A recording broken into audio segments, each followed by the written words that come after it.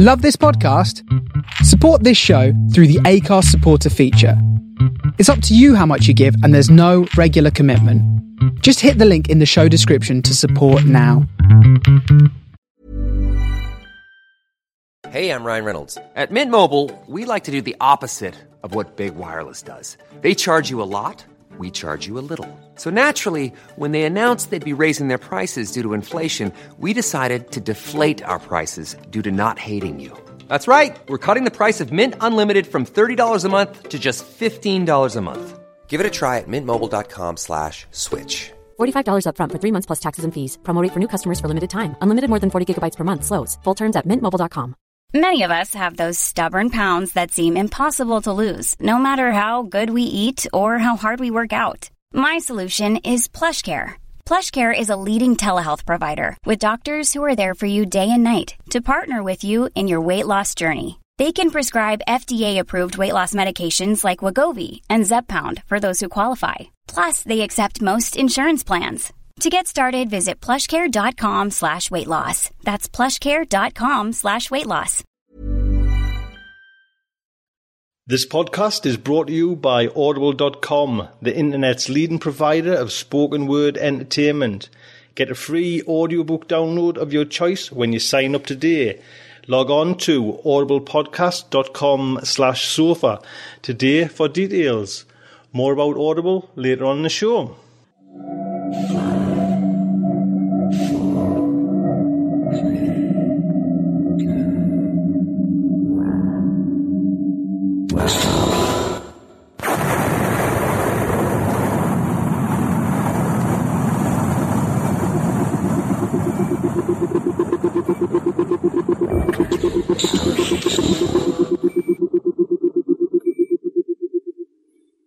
This is the Starship Sofa. Everybody, welcome. Hello and welcome to Oral Delights, show number 40. I am your host, Mr. Tony C. Smith. Hello everyone, I hope everyone is fine and dandy. What a show, man. Come on. We have poetry by Laurel Winter, flash fiction by Daniel Swartz. Main fiction tonight comes from Mr. Lawrence Santoro. We have our first in our instalment of the Fiction Crawler by Matthew Sanborn Smith. And if you remember, I kind of put out a shout, and I says, if anyone wants to, have a little go at writing an article or doing an audio, especially doing an audio article for the Starship Sofa. If you've got something interesting that you do or you're keen on, and you think it might fit the bill, drop us an email, starshipsofa@gmail.com. Let us know, and we'll get it on the show if it's interesting. You'd be surprised how many people really enjoy these kind of little fact articles. So yes, look out for Mr. Matthew Sanborn Smith's article. Now I just want to say a couple of things before we get into the show. I just want to say a big thank you to Mark Frauenfelder. Now Mark, apologies if I'm saying your surname wrong, Frauenfelder.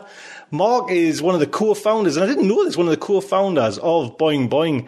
And while I was on holiday in Italy, sunning myself, Mark wrote this lovely review of, remember the show that came out, the Ted Chiang show, where we got mentioned on Boing Boing there. And it's the second time Mark's done that. And put a picture of Sofa on there as well. So Mark, honestly, hats off. And I was just looking through Mark's website there.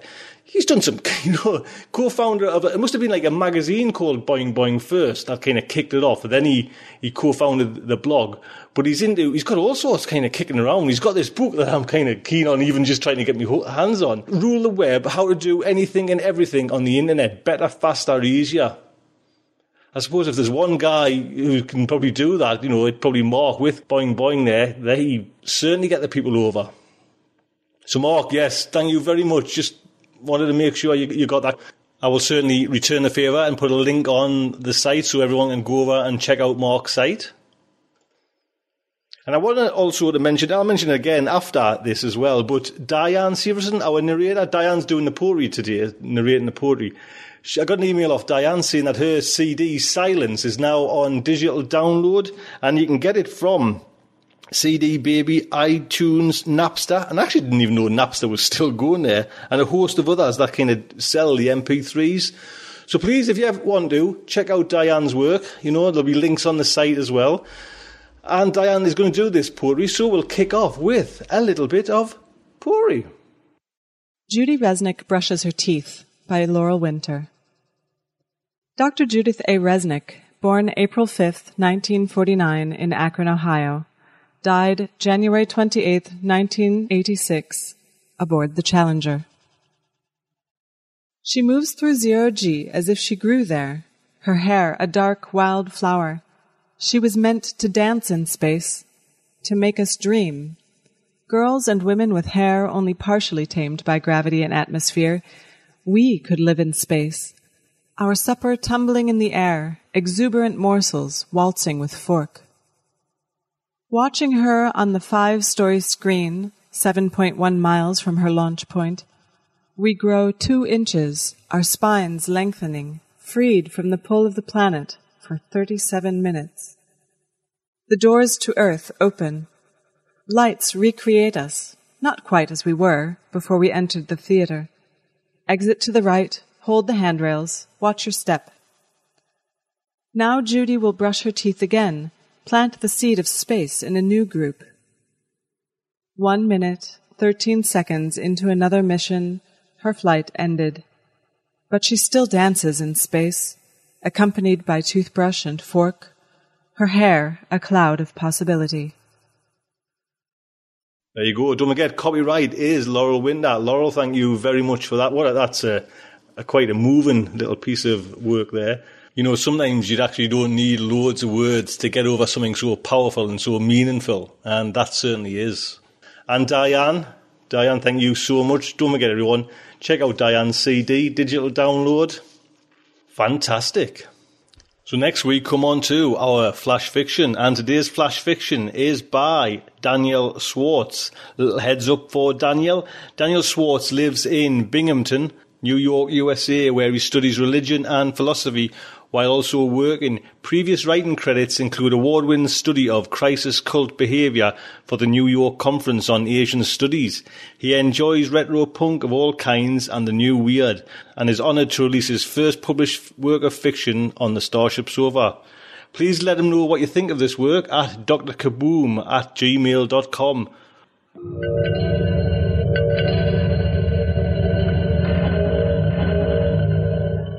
So the Starship Sofa and her Oral Delights presents When the Whistle Blows by Daniel Swartz. Incorrect paper size. Damn it. I bend down, open up the paper drawer in the copier, slide the adjuster a little, close the drawer, stand up. Incorrect paper size. Damn it. I bend down, open up the paper drawer again, take out some paper, push down the stack that's left to make sure the sensor caught, close the drawer, stand up. Incorrect paper size. Damn it! I bend down, open the drawer.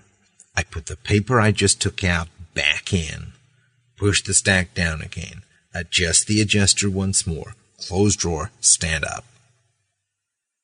Incorrect paper size. Damn it! I bend down, pull at the drawer. It opens 1/3 of the way. I pull harder. It'll go no further. Stand up. Incorrect paper size. Oh, and paper jam. Okay, enough is enough. I go across the hall, waving my card at the access panel.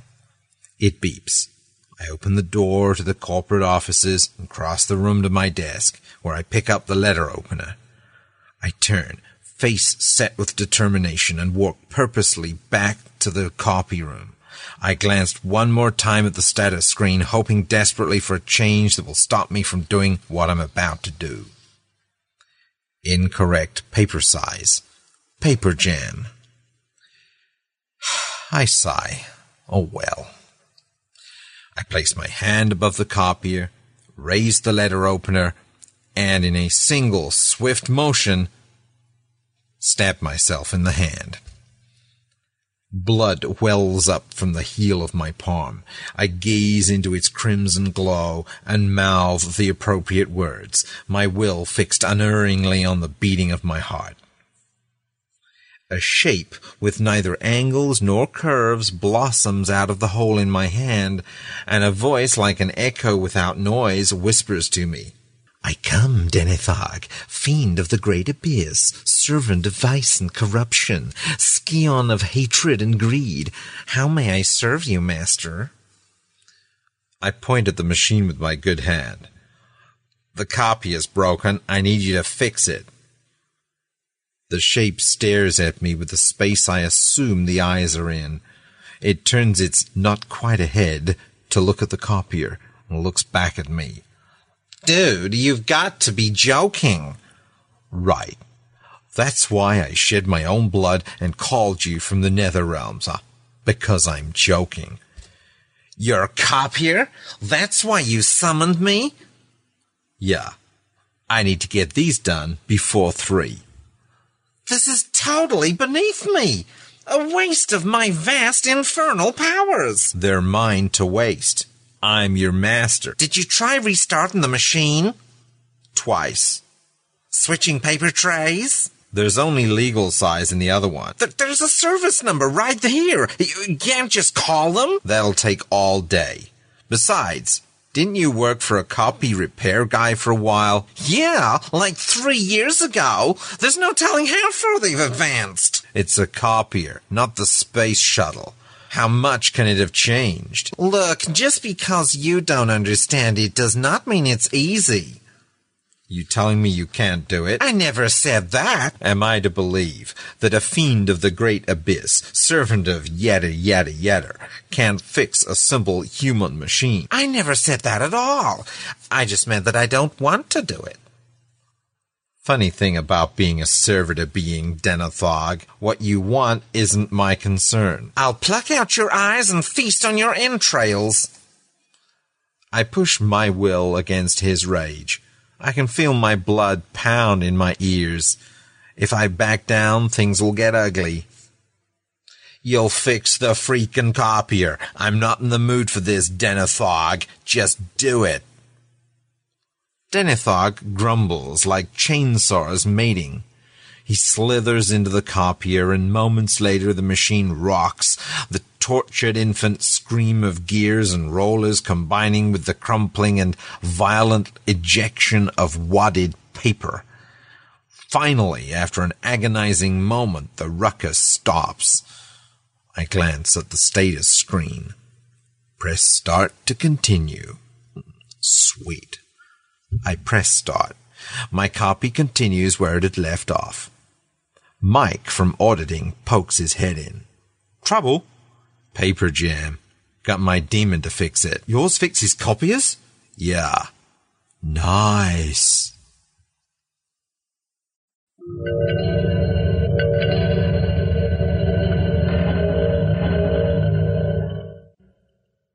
All copyright is Daniel Schwartz. Thank you, Daniel, very much. And narration today is by MCL Studios. Martin, thank you, sir, very much. Got that at the last minute yesterday. What a star. Thank you, sir.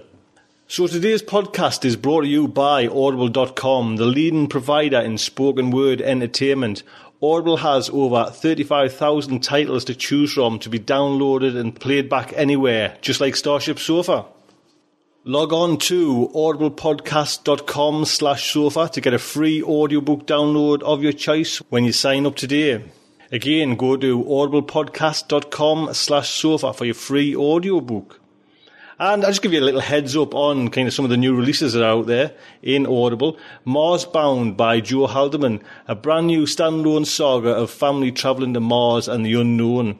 You've got Stalking the Unicorn and Stalking the Vampire, both by Mike Resnick. It took more than 20 years to write the sequel to Mike Resnick's first Mallory book, and fans of the Dresden Files will love this wisecracking paranormal investigator. Then you have Polaris by Jack McDivitt, part of the same Alex Benedict series as the Nebula award-winning Seeker. And to give you a heads up, my latest book from Audible.com, I am listening to Kurt Vonnegut Jr.'s Sirens of Titan, and it is fantastic. It's jumping all over the place. Do you know what I mean? It's not a straight linear read, and it's just it's mind-blowing, to be quite honest. It's got everything. And I'll let you know what it's like when I've finished totally, but I'm really enjoying that one. So next we come on to the new monthly article by Matthew Sanborn Smith. And like I say, I've been toying with Matthew for a while, just kind of pin something down and try and get him on the show and get him, you know, just like a regular kind of slot. Because I knew he had some great ideas, you know, and he's been helping out with the sofa. And then he came back with this fiction crawler idea, and I thought, that's it, that's the one. So basically what Matt's doing is he's just trolling the internet, seeing what free fiction is out there. So Matt, what is out there? Hello all you sofanauts and sofanettes. I'm here today with a new feature for the sofa that makes me think, why hasn't someone else come up with this? It's recommendations, it's fiction, it's free, it's online. Such a thing was made for us. Welcome to a spot I call the Fiction Crawler. Tell those people who say that science fiction is dying to take a walking tour of the Atlantic. The Webiverse is spilling over with great stories just waiting there for our scooping hands and hungry maws. Yes, it's also spilling over with crappy stories, but that's why for I am here. I'm making it my job on the sofa to read through lots of that garbage, find the gems, and present them to you in little velvety hinged boxes. Now, the New Yorker isn't the place you'd expect the likes of us to go sniffing around for a good time, but like a good flea marketer, I like to check in all the dark corners of the web. Sometimes you'll find a rusty cheese sandwich, sometimes you'll find this. The story's title is I Bought a Little City by Donald Barthelme, and the title sets it up. A man buys Galveston, Texas, the whole thing and many of the people in it.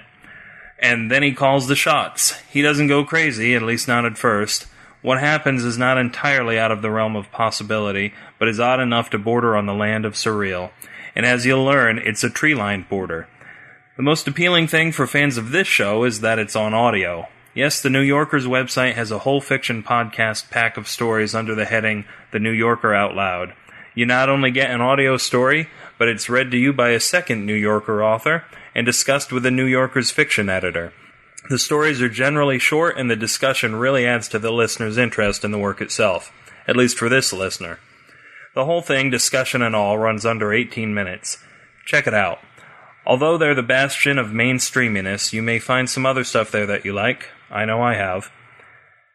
Now, I went through a few stories in my travels that were more fanciful than science fiction, and just so I didn't have to contribute to that tiresome science fiction is dead drone, I purposely sought out some science-y goodness, just for you. The first story I found did the trick for me. It was a story called Ex Machina by Margaret Ronald in Strange Horizons, one of the premier online magazines. Since the fall of Ellen Datlow's sci-fiction over at sci-fi.com, Strange Horizons is the story house you most often hear mentioned after someone talks about the big three. Ex Machina feels like it might be a fantasy in the very opening, but we quickly learn that those peasant-like people fighting for survival in the ice and snow are actually the techies of their age. Uber repair people known as Tinkers, who have up and left society as they know it after receiving a call from God. On the way to God's house, they receive shelter and aid from armed and uniformed men known as the Guardians, whose base is filled with all sorts of broken stuff. What I initially liked about this story is that the Tinkers have a hard time leaving broken things alone. They have to fix things, like an obsessive-compulsive needs to clean a spot on the wall. In a way, they reminded me of the Modi engineers from the Mote in God's Eye, another cool subculture, or caste in their case. So where's the conflict? You've got people with broken things, you've got other people who love to fix broken things. This should be a real love fest. Well, as you may have guessed from the weapons and the uniforms, the Guardians might not all be sweeties, and they might have something really big in that base of theirs. Really big and really broken. Well, Escape Pod couldn't get him, even the sofa couldn't get him, but Solaris has him. That's right, it's Stephen Baxter and his Hugo-nominated story Last Contact at SolarisBooks.com. Either things were working on some weird plane of reality in this story, or there was something seriously wrong with the science here.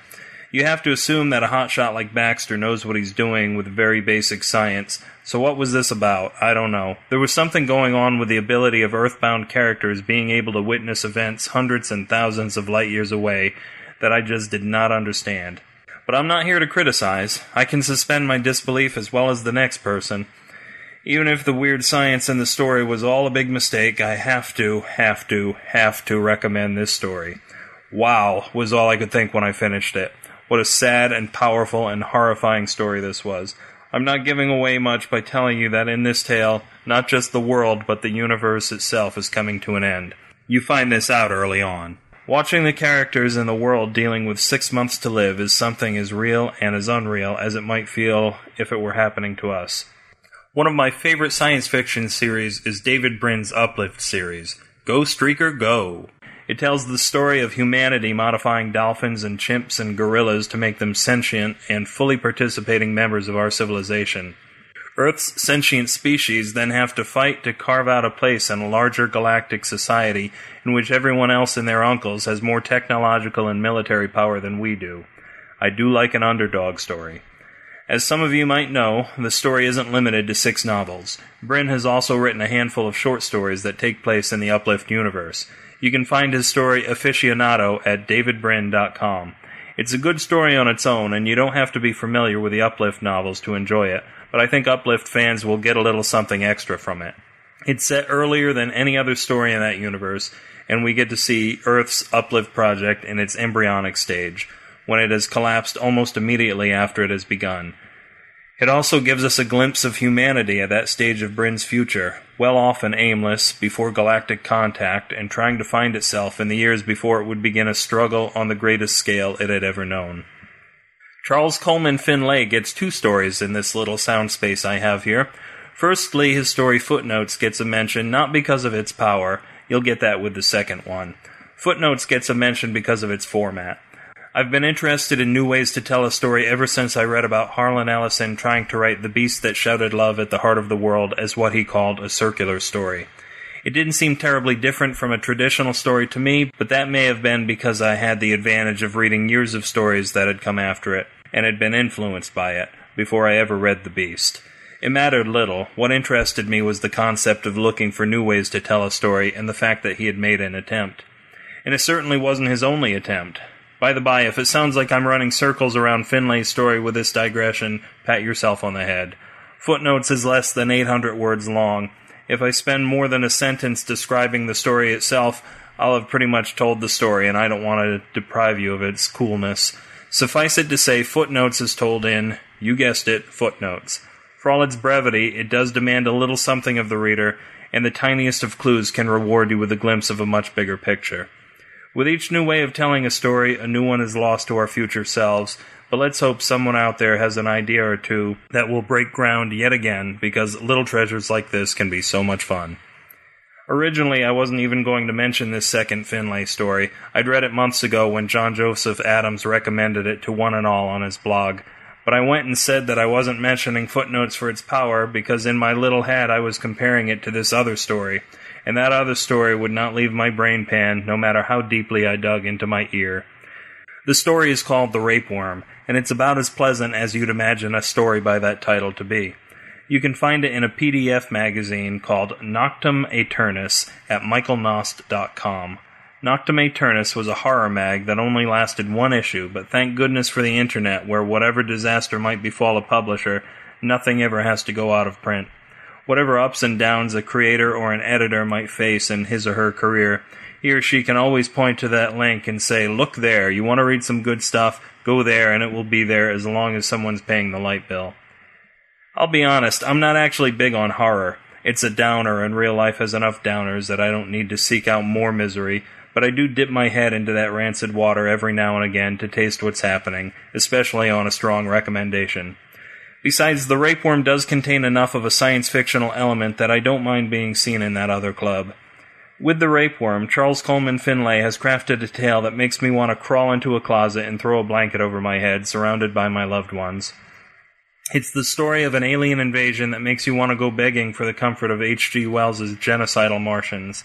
A man and his 2 boys head for the hills while that invasion is well underway. Something passed over the earth, and the parasitic rapeworms rain down on humankind. Our hero is running from the worms, but also from the people infected by the worms. When you're infected by the worms, bad things happen. There's martial law back in civilization, and out here it's every man for himself. It very much has an apocalyptic feel. So you've got War of the Worlds, and stack on top of that Alas Babylon and Invasion of the Body Snatchers.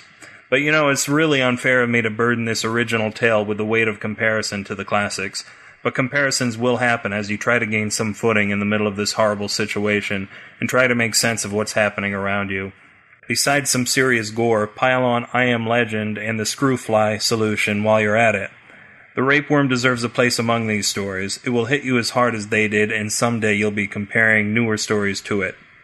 That's it for me, folks. Please let us know what you think of this spot for future shows, and enlarge those fonts for your bleary eyes. You've got a lot of reading to do.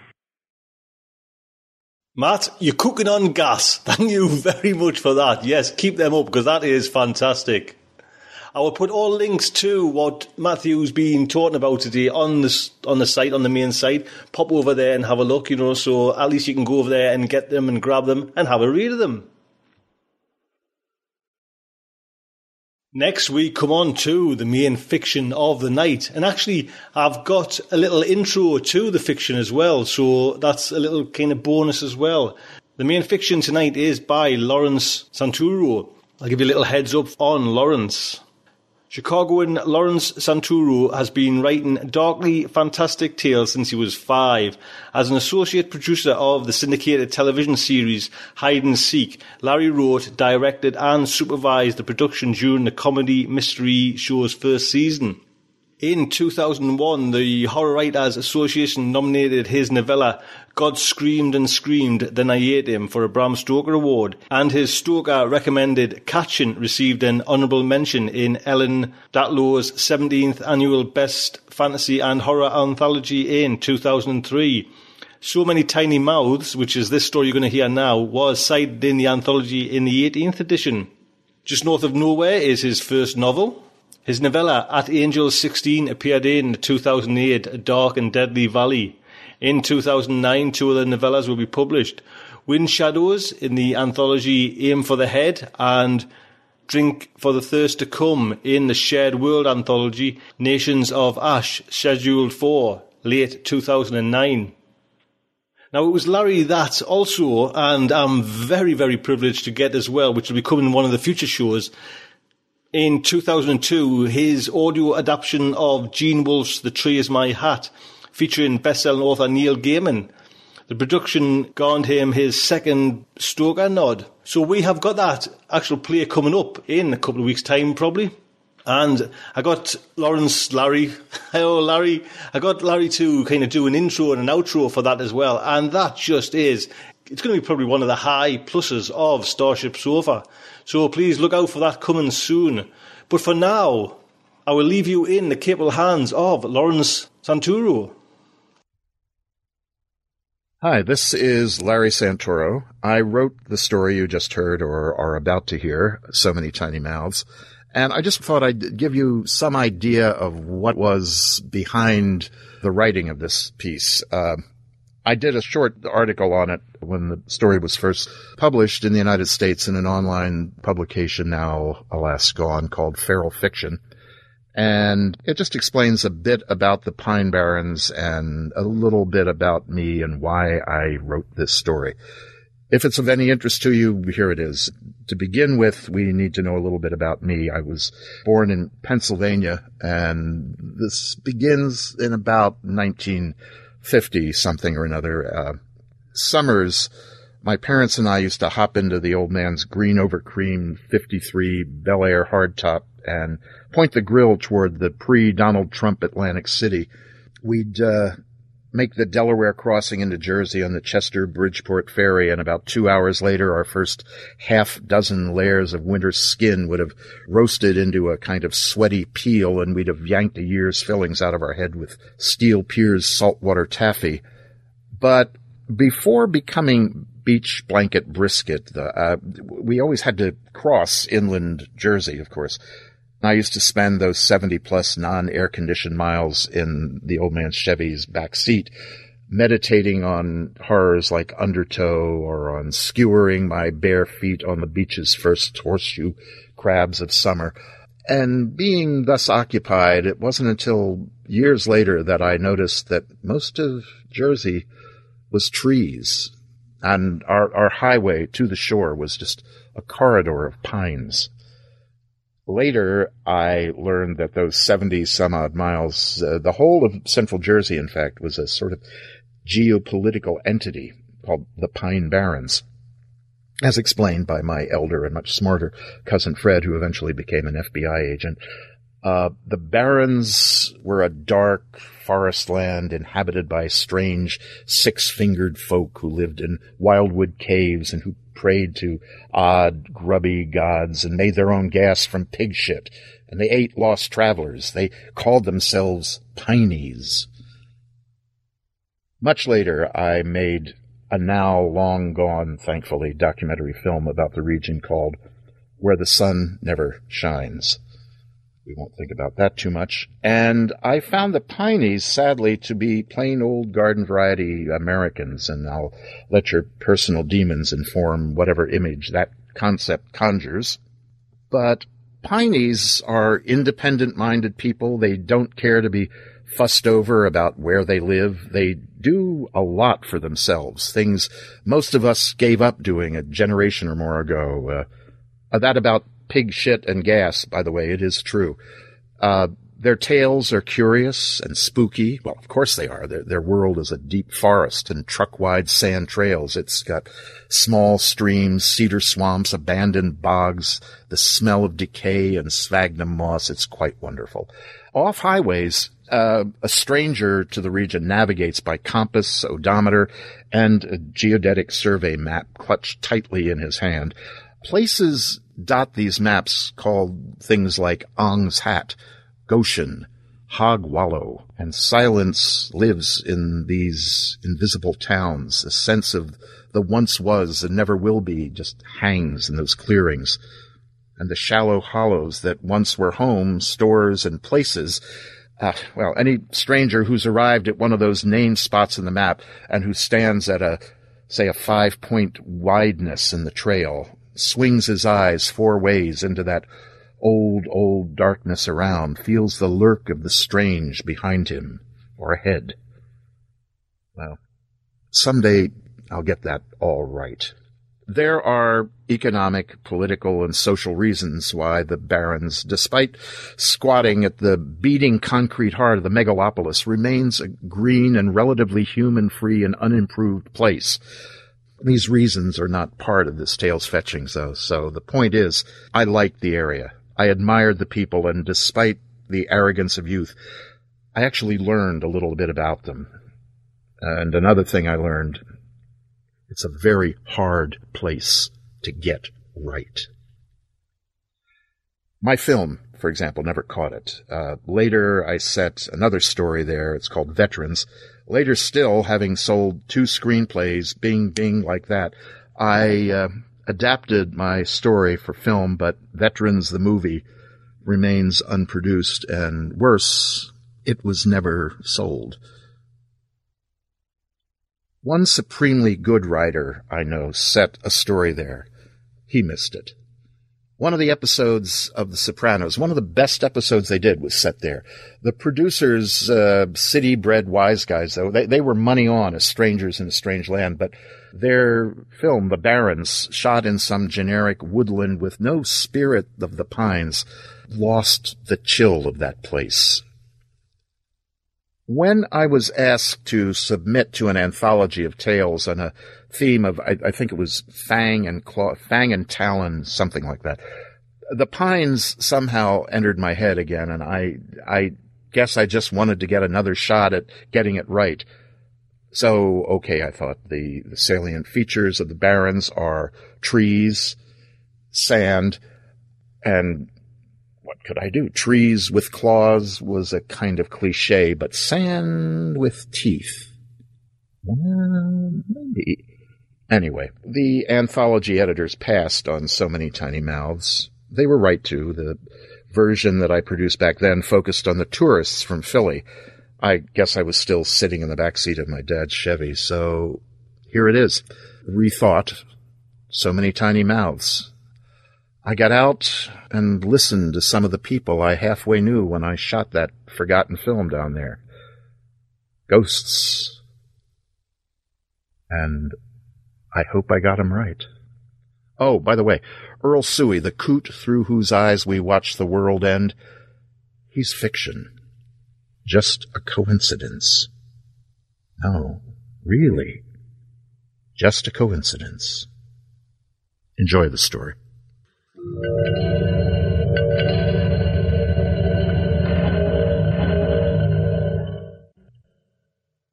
So Many Tiny Mouths by Lawrence Santoro.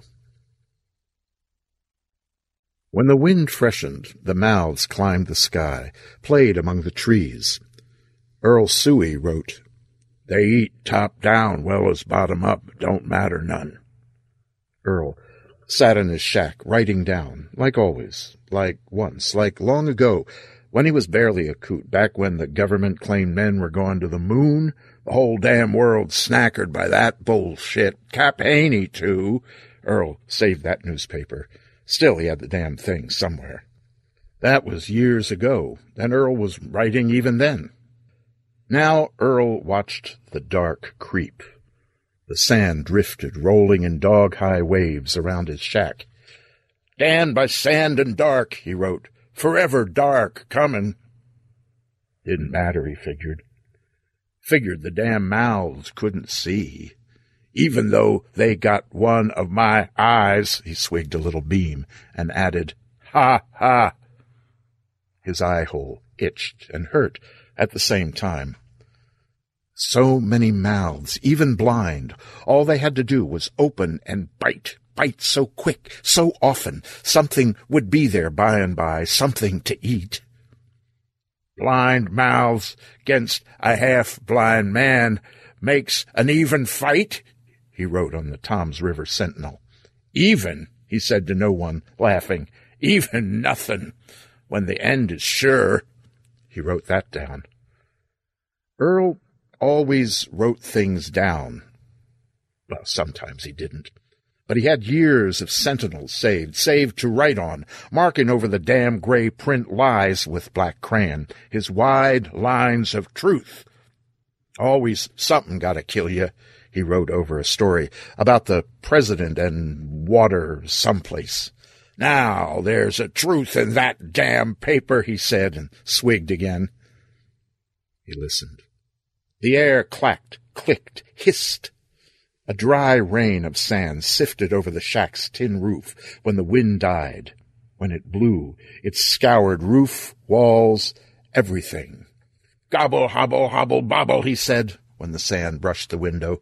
"Sweet nothings," he said. "Sand making love whispers to the glass." Soon his windows were gone. "Turned," he wrote. "All my window glass turned to sand." He wrapped the plastic tarp around him tighter, hugged the bottle of beam closer to him.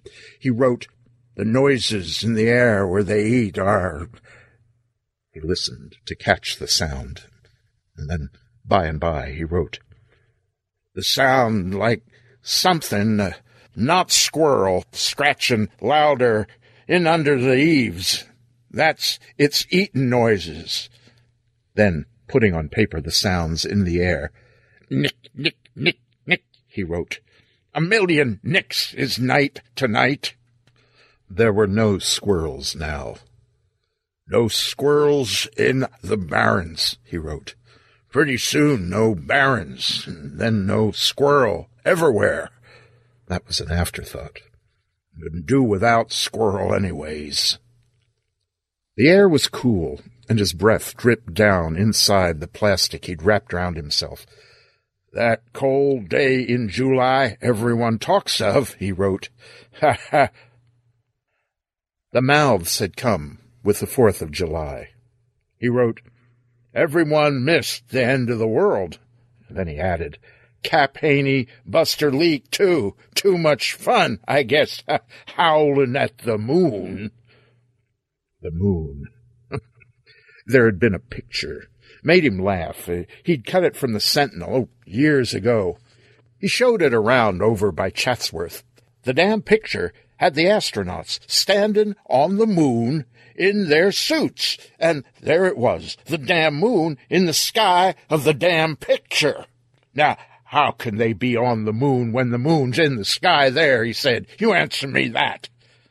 Folks, real folks, they just shook their heads. Good catch, Earl, they said. Cap Haney, he looked. Damn, Earl, he said. That's them practicing in their spacesuits there. They're out in the desert. You see, it says, them astronauts practicing for when they are on the moon, for crying out loud. Sure, that's the moon in the picture. That's where they're heading. Christ, Earl, it says right there. Earl, he shook his head and saved the damn picture. If they're on the moon, how can the moon be in their sky? He wrote it. Still made him laugh. Cap Haney. The end of the world started with the folks from Philadelphia. The family stopped on the day, 4th of July itself, canoe strapped to their roof, and lost. They bought a couple 5 gallons of gas from his dipping barrel, and he'd pointed their way to Papoose Creek. Earl's old hunter dog had ignored them. When their car had come crunching up the sand trail off the county road, the old bastard raised his head and sang a squeaky bass roof. And when the car stopped, he growled, and when he saw their faces, he just fell asleep, farting. The young dog was off on the causeway in the wood. He didn't bother homing to see what the hell was up with these folk. Help us with a little gas there, can you? Ryan Reynolds here from Mint Mobile. With the price of just about everything going up during inflation, we thought we'd bring our prices down. So to help us, we brought in a reverse auctioneer, which is apparently a thing.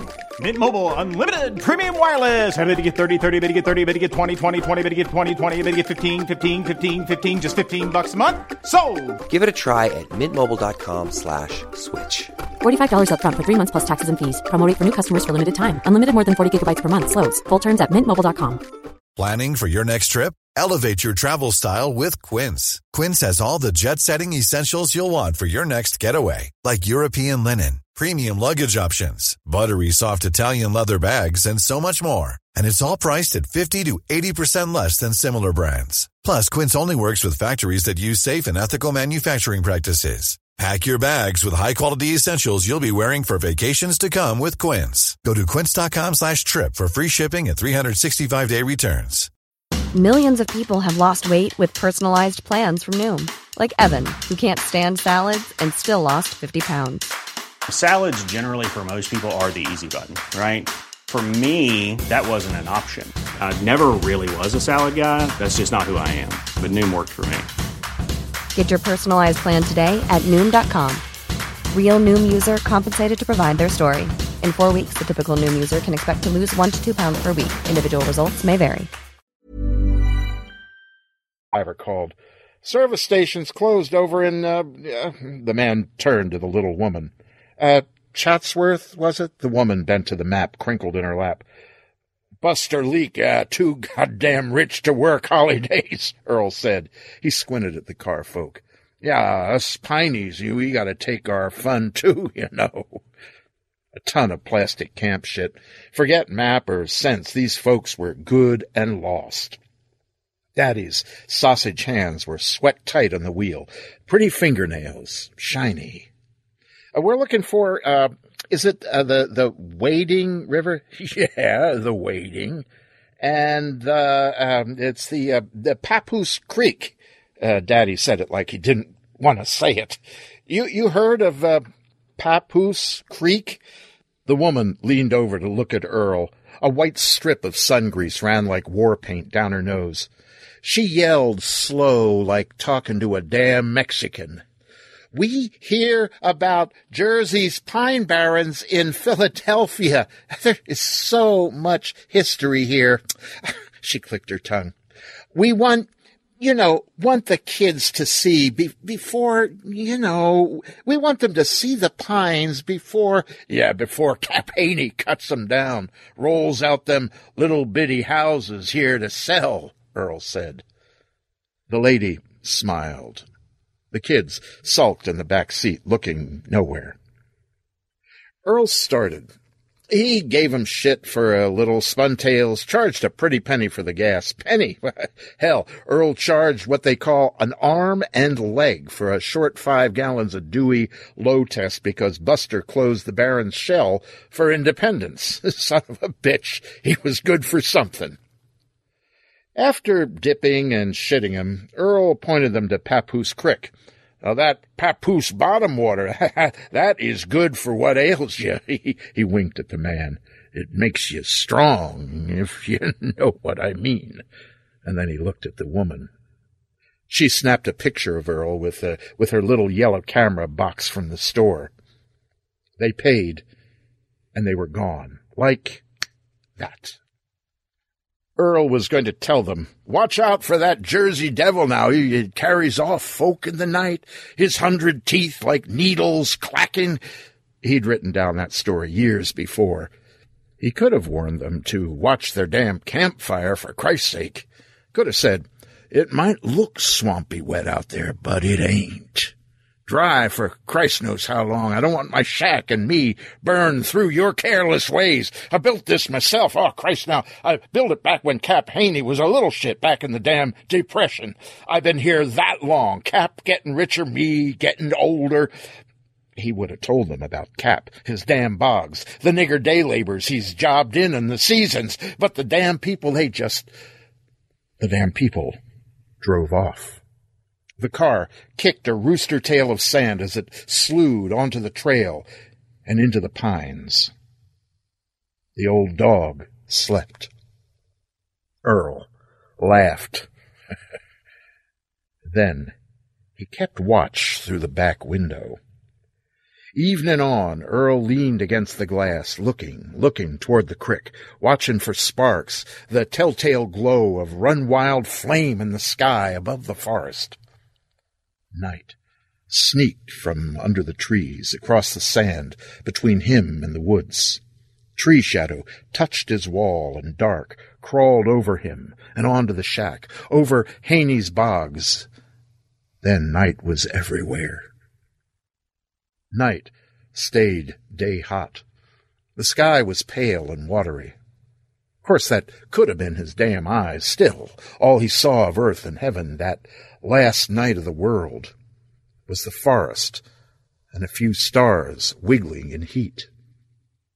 That and the thing. If there had been no folk in the woods, Earl would have sat his porch, taken the breeze off Haney's bogs. He would have rocked, listening to the crick-crack and the buzz of bugs and the wing-moan of swallows as they fed. He could have sat breathing pine wood scent through his own, and the dog's stinks, those familiar reeks mixed with the nearby whiff of frog, toad, decaying water life bubbling up from the bogs and the faraway, mossy sphagnum breath of cedar swamp steeping in the deep wood. He could have had a good night, July the 4th, gone to bed, and died stupid, like the world was going to. He didn't. He was watching out that damn bunch in the woods, and because he saw the thing. He saw it come, almost burned his eyes out white, like sunlight screaming its set black shadows climbing the insides of his shack. He heard the coming thing fry the air, felt it whomp the ground. For seconds the shack shivered on its stone posts. The wind sucked out of him, then deep thunder boxed his ears. The damn air punched his chest a second later and rolled across him, wiggled the flab of his face. The old hunter dog went standing suddenly wild, looking around, singing. "Best write that down." "What do you say?" Earl said, and he wrote. "Stars shooting back," he wrote. 4th July... The stars shoot back. A big come. A big come. He figured the Philly folk were gone. Found later he was wrong about that. Figured the thing had whomped down by Ong's Hat Cross, where the Ford sisters had their shack. That was that for them, he figured. It was too bad, too. He liked those Ford girls. Earl ran outside to look for fire sign. Nothing but the glowing wake across the sky. He listened for the fire trucks to come, shouting out of Chatsworth. Nothing. Too much independence fun, he figured. All your money, Cap Haney, and you don't even care about... It took him a half minute.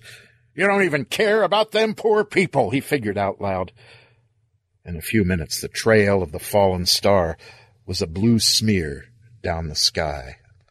After a good half hour, there were still no trucks, no men. Well, up to me, he said. He waddled the 100 feet from his shack to the woods. Not to it normally.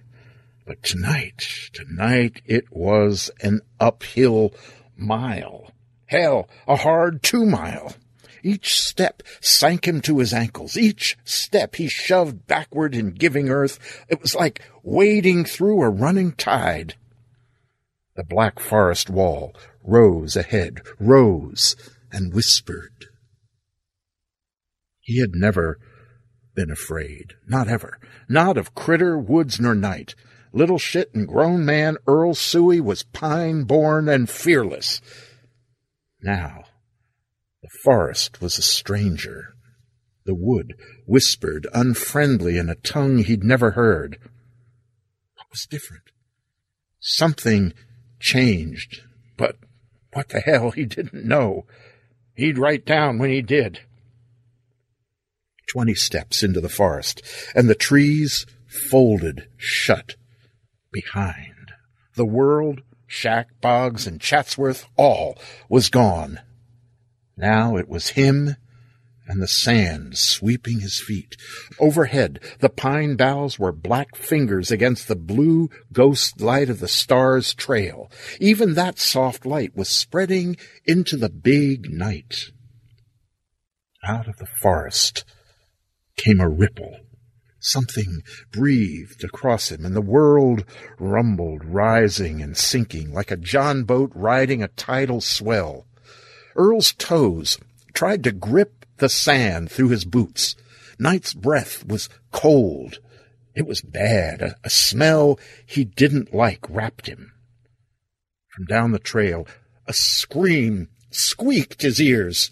Wasn't man nor woman, no animal he'd heard, not even being eaten, living, made that noise. Something clamped in pain, was down ahead, dying. He tried to grab hold, remember the noise, the stink, for writing down later. Too much new was happening, though. The path to Papoose Creek, a way he'd walked since the Great Depression, had become something else. Night's heat was gone. Christ, he should have brought his damn lamp. No sooner had it washed him, though, than the stink, the sound, was gone. When a branch, he should have known, bit his ankle, when reach creepers damn near snared his legs, when a heaved root nearly tumbled him onto the bog wash, he stopped dead. Chill sweat covered him. He heard it then, and this time he could not forget. He hadn't run since he was a boy. Men didn't run. He ran. It stayed. It followed him. Back to his shack. His hair stood wet with damp and chills. It climbed his bones. He scribbled down, "Black sky," he added. "Black forever. Everywhere. Everywhere. Something different." That was something he felt that was true, but he didn't know why. And then he did. The difference is, it is different. He wrote that down. Before, everything was all the same forever. Trees, paths, places, all directions the same. Now, not. Now, all is different. From his back window, he looked at the black forest, at the white sand path that led there. Everywhere was difference. Everywhere he listened, and he listened to the night.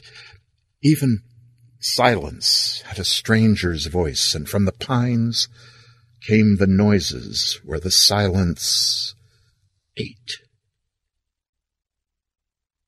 He woke when something thumped the shack's ass end. The glass he leaned on bumped his head.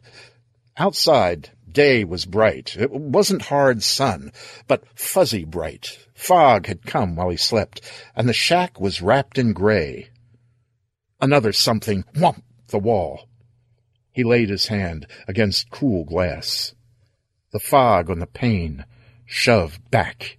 His hand shook. "I can't see shit," he told the old dog. The hand he pressed to the glass was veined red and blue, thick-skinned, crossed with scars and stories. That was the same. At least that. The nails were yellowed, thick, chipped, dirty. After so much night writing, his right thumb and first 3 fingers were black with crayon wax. The pinky edge of his hand was gray with news ink.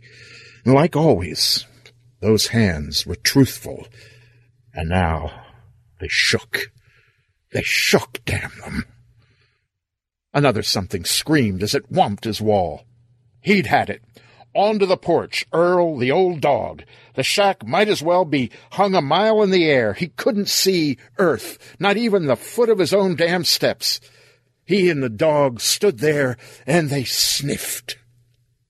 To Earl's thinking, morning smelled a little like fire, a little, not a lot. What the hell, he thought. I'm near 90. Near 90 and afraid, Christ. Something else whomped the back of the shack. A big flapping followed. The old dog leaned, trembled against Earl's leg. Christ. Earl gave the animal a shove with his knee. Ought to take you and shoot you, you old bastard. Dog, afraid ain't useful. The old dog waddled toward the gray morning. He stretched his neck, took one step from the porch into the mist, and then another. Suddenly its body jerked. He sounded one long, howling note that curdled into a growl and flopped backward to where Earl stood. Dog song echoed from the day. Now, this was a good old dog, lazy on its porch, but one to fly, flapping ears and jowls, singing into the trees and off the trail in long-legged strides, ahead of roaring trucks, charging junkers, bouncing after game, running the night, unafraid of tires, guns, or the tearing death of tooth or claw, this old dog. Now, this old bastard tucked its head and whimpered into the shack. Another thump on the back wall, another scream, more flapping from the mist, screams echoing inside. The old dog simpered. Now, what the hell? Earl said. The world smelled. Stank a little like outhouse, something of old oil and gas, the way them old fish boats by Egg Harbor smelled. And something else hung on the bottom of those stinks. What the hell? Earl said. And it came. The day smelled. Damn it if it didn't. The day smelled like sex. Once he caught hold of that, Earl reeled it in. Damn, if it wasn't the biggest part of the morning. The thick odor like that place women had. He remembered that damn much about it all. You old shit, he said to the hound. What good's a dog afraid of a little pussy? The dog shuffled deeper into the shack, away from the open door. The flapping from the back sounded like a woman shaking a wet sheet for drying. 2, 3 wet sheets, a dozen wet sheets. Another thud, and more, out of the noise from both sides of the place. A stream of birds came running, reaching for the air, big birds and small.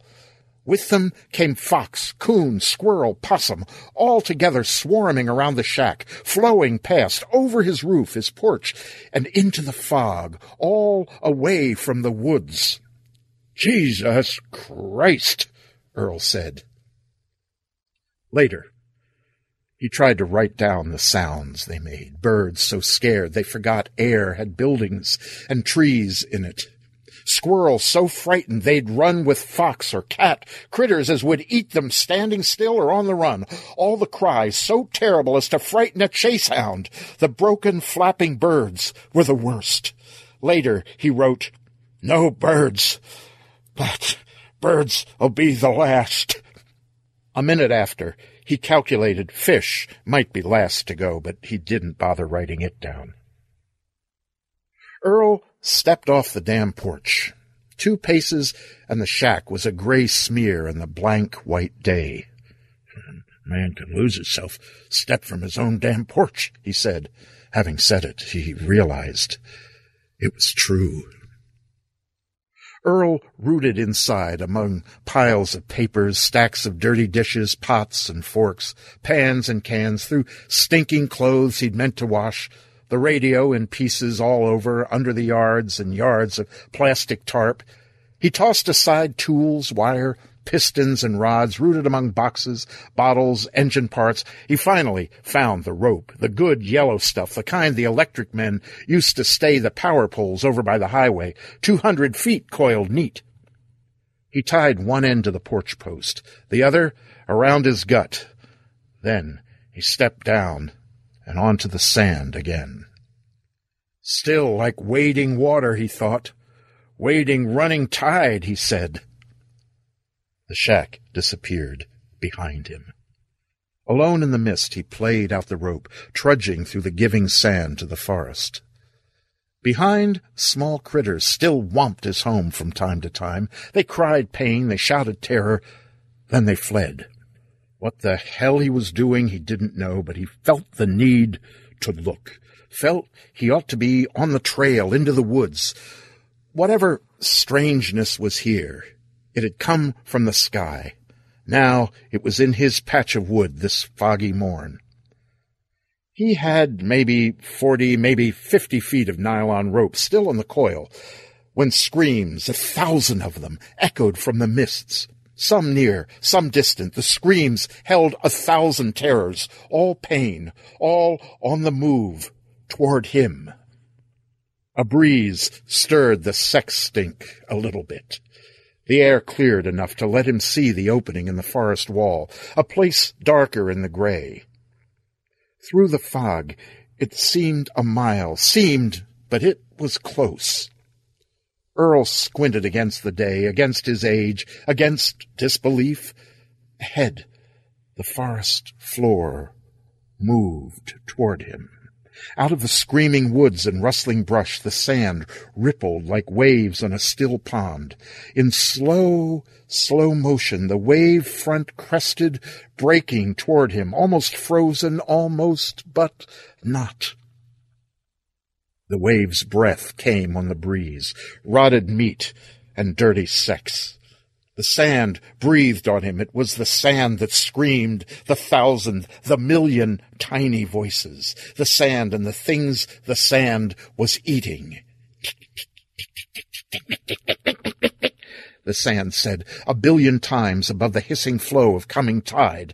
From the trees, Earl's dog, the other, the young one, that had been hunting yesterday, last night, when the thing came down. Now the stupid animal came crawling, dragging its ass end.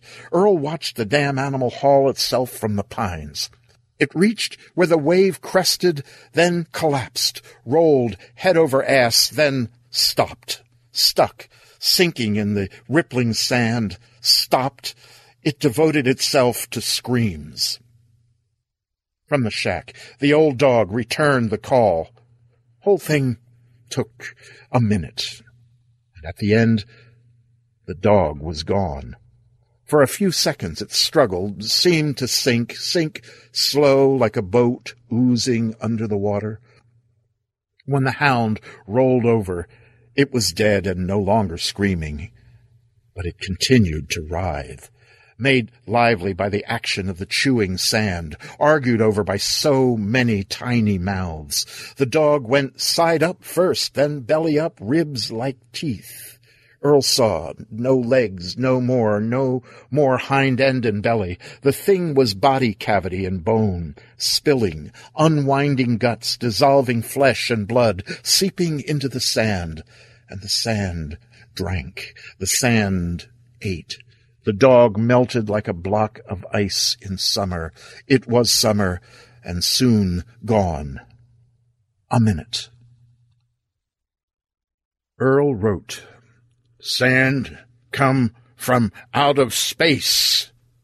He wrote, but knew that wasn't right. Sand may be made alive by...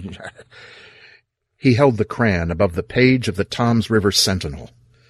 It shook. He couldn't figure what to say. What made the sand alive? He wrote, "That star fucked us, sure." That seemed as good an answer as any. Fucked the earth and made it live. He was writing on the picture of the astronauts back from the moon, sitting in their little isolation trailer, talking with the president through the window. Astronauts smiling. And when the morning stopped screaming, the mists cleared some. The rippling wave folded closer to Earl. He backed away, kept a good 20 or 30 feet of still earth between the living, rolling sand and his own damn self. The day had cleared enough to let him see a little. Even so, he followed the yellow rope, wound it around his arm, back to the cabin, onto his porch. He hugged his porch post, the post he'd raised in the Great Depression. The sand waved, stopped, 3 yards from his steps. It murmured, waiting, waiting. The world stewed and hissed, a pot set to simmer. He heard more than saw through the thinning fog, but the forest was moving, creaking, cracking. Trees, a few, fell. Then more. They fell, rolled, tore the brush crackling in its own dissolving ways. He pictured the pines falling, upended, rolling, sinking, eaten like his dog. The wind blew, and the fog tore to shreds around him. With the blowing wind, Earl got a little of himself eaten. A grain of sand on the wind, some grit to the eye, that and nothing more, nothing unusual in the barrens. He blinked, wiped the corner of his eye, like always, and then from deep inside him, the familiar pain grew new teeth. White heat screamed. It grabbed the side of his head. Fire flashed, a bright needle inside his eye. 1 grain, but it ate fast. It ate hungry, ate fuller than he could have thought. That thinking was written down later. Of course, later. In the moment, the pain dropped him to his knees. He fell, hands first, on his porch. By the time he'd wiped the grain away, the eye jelly was gobbled, the lid poked through, ate out, and that part of his seeing was gone for good. Later, the sand wave swept forward, slowly, running like molasses in January. It wrapped the shack. It rolled on.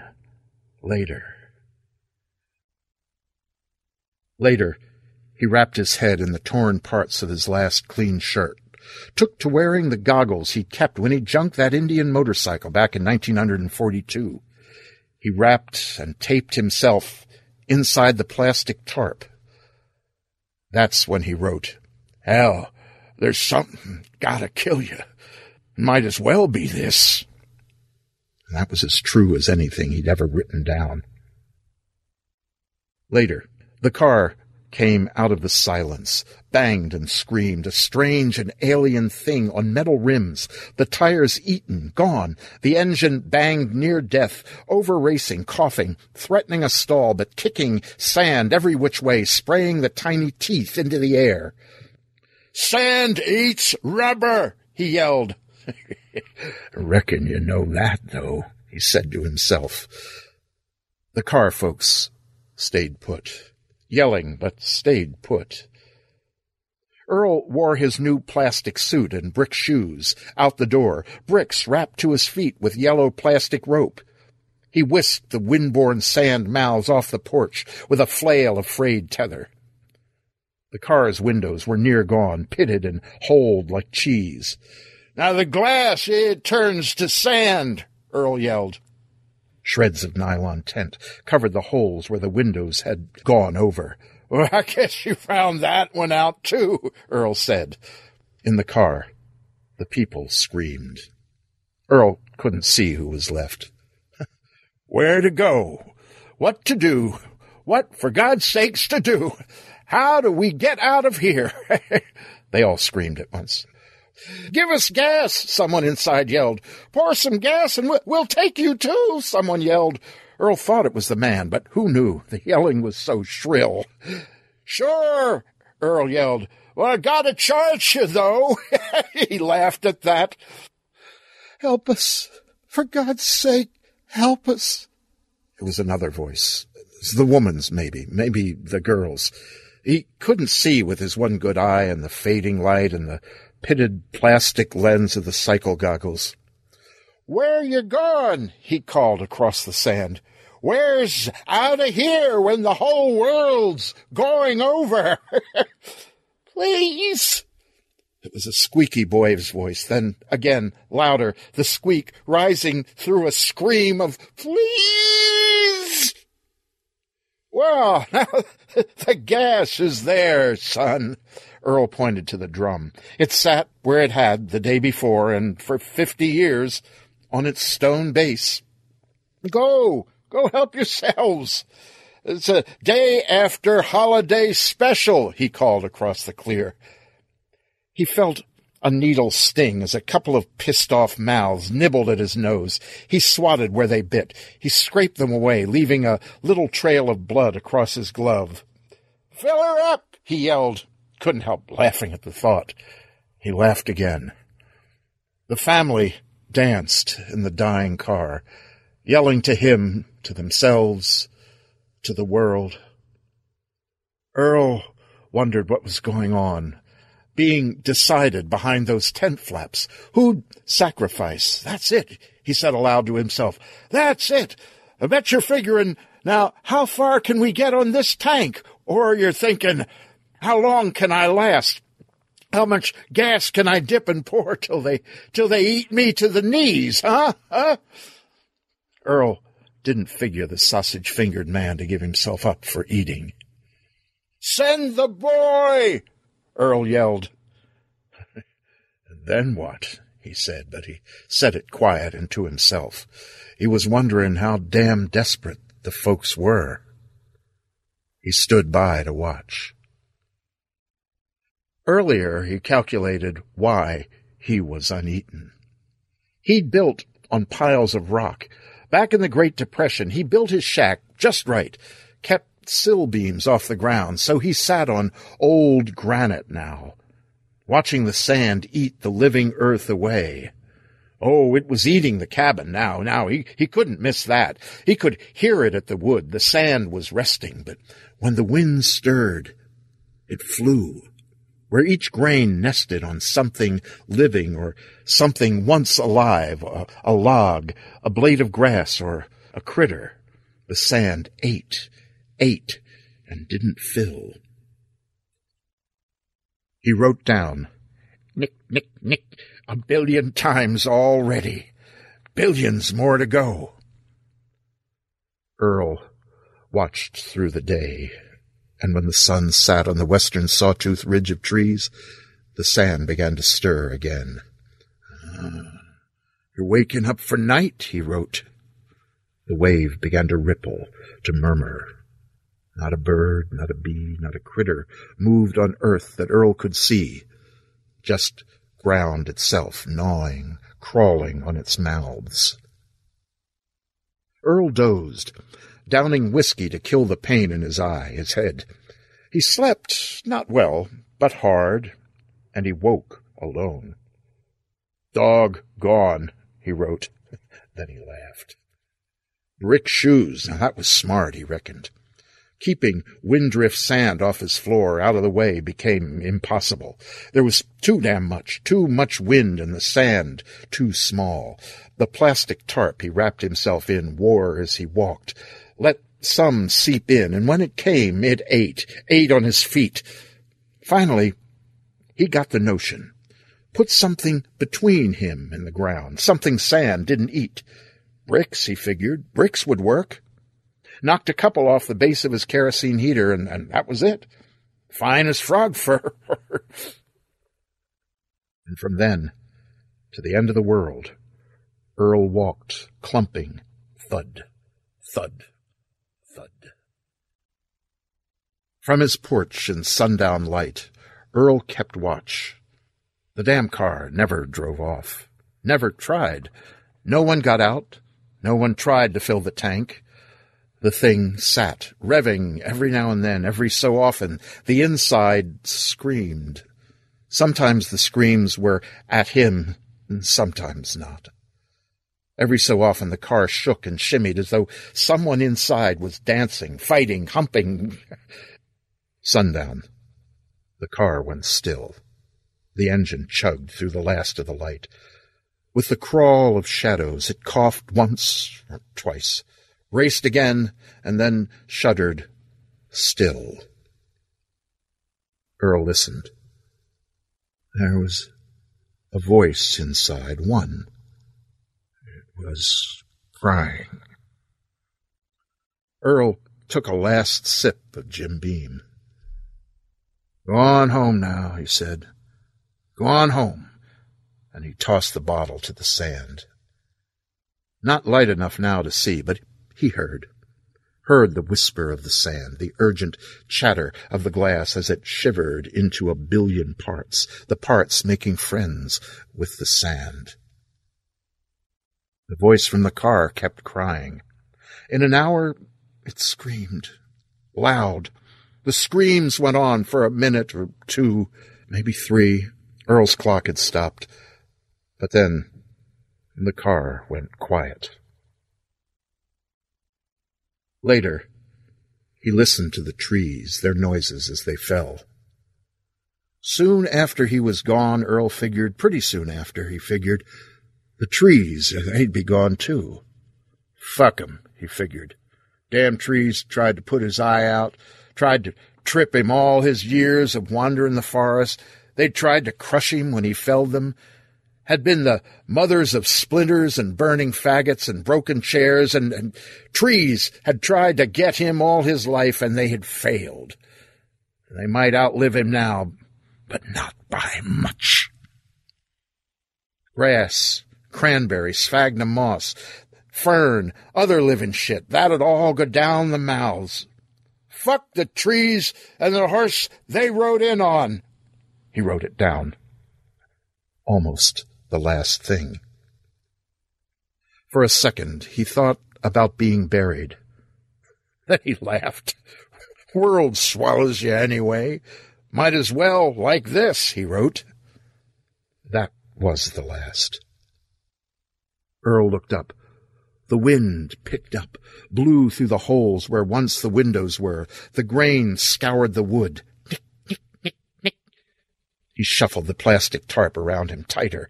He kept them out as long as he could. He looked to the noise above, the roof crackling like small arms fire. Pieces fell, dissolving as they fell. Through the holes, the stars shone bright.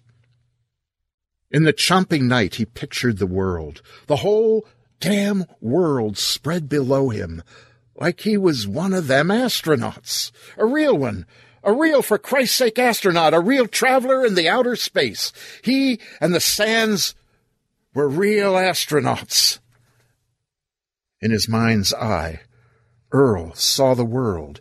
He looked down on it like the papers said the astronauts in space had done. In his mind's eye, Earl watched Earth shrivel, die, all the living, all that was growing green and climbing, all the critters, the people, he watched it shiver and go down, rolling in the sand like that dumb young dog of his. He watched it all go down the tiny mouths. How many grains of sand was there? All around the world, how many tiny mouths?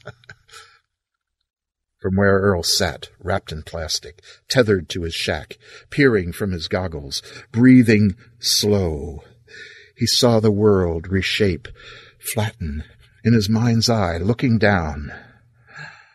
Damn desperation. He hoped that would be the way. Everyone gone when he was gone. Folks from filthy Delphia, Buster Leak, Cap Haney, the pickers he hired in the harvest, all them gone after. Oh, he hoped. When it came, the pain was pure lousy. Soon it ended. In just a minute. Maybe 2.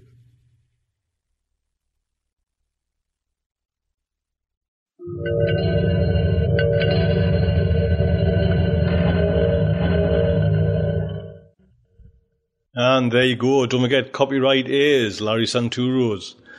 Lawrence, thank you very much for that. What a story. I think that'll be a teaching aid if anyone wants to know how to kind of write like characters. What a great character. I will put links on to Larry's site. If you pop over to the Starship Sofa site, you will find links to Larry's site and everybody else who has helped out in the sofa this week. Don't forget, copyright is Lawrence Santuro. No going out there pinchy and trying to make a quick buck. And what a great narration by Larry as well. Thank you, Larry. Certainly made a nice up the ante on the Starship Sofa. So that's it for this week. I hope you enjoyed it. I hope you like the sofa's delights. Let me know, starshipsofa@gmail.com. Drop us an email. Do pop over to the forums and say hello there. Everything's going on. You can write a little review of this story if you liked it, if you didn't like it, if you liked anything, didn't like anything in the show. Please pop it on the forums. Let everyone know. Do consider supporting the Starship Sofa with the monthly donations. £2.50 gets you all this that you've heard today and the private Starship Sanatorium feed. And you know, if you've thought about doing it but you haven't kind of getting there yet, honestly, like I say, it's just by the kind generosity of everyone who kind of does this monthly donations, who donates. It literally is just keeping the magazine going, the audio magazine going. Couldn't do it without that kind of help. So please, if you're thinking about it, now's the time to keep this bird flying high. Don't forget the website is starshipsofa.com and emails again, starshipsofa@gmail.com. So, until the next time this bird, Starship Sofa, takes to the air, I would just like to say good night from me.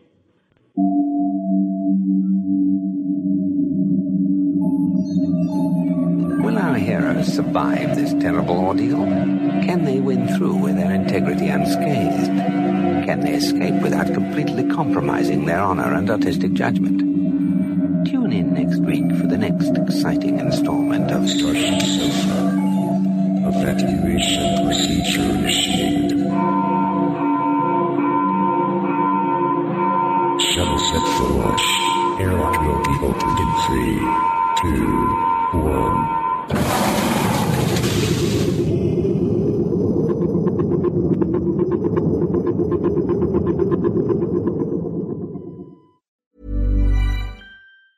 Planning for your next trip? Elevate your travel style with Quince. Quince has all the jet-setting essentials you'll want for your next getaway, like European linen, premium luggage options, buttery soft Italian leather bags, and so much more. And is all priced at 50 to 80% less than similar brands. Plus, Quince only works with factories that use safe and ethical manufacturing practices. Pack your bags with high-quality essentials you'll be wearing for vacations to come with Quince. Go to quince.com/pack for free shipping and 365-day returns. Planning for your next trip? Elevate your travel style with Quince. Quince has all the jet-setting essentials you'll want for your next getaway, like European linen, premium luggage options, buttery soft Italian leather bags, and so much more. And is all priced at 50 to 80% less than similar brands. Plus, Quince only works with factories that use safe and ethical manufacturing practices. Pack your bags with high-quality essentials you'll be wearing for vacations to come with Quince. Go to quince.com/pack for free shipping and 365-day returns.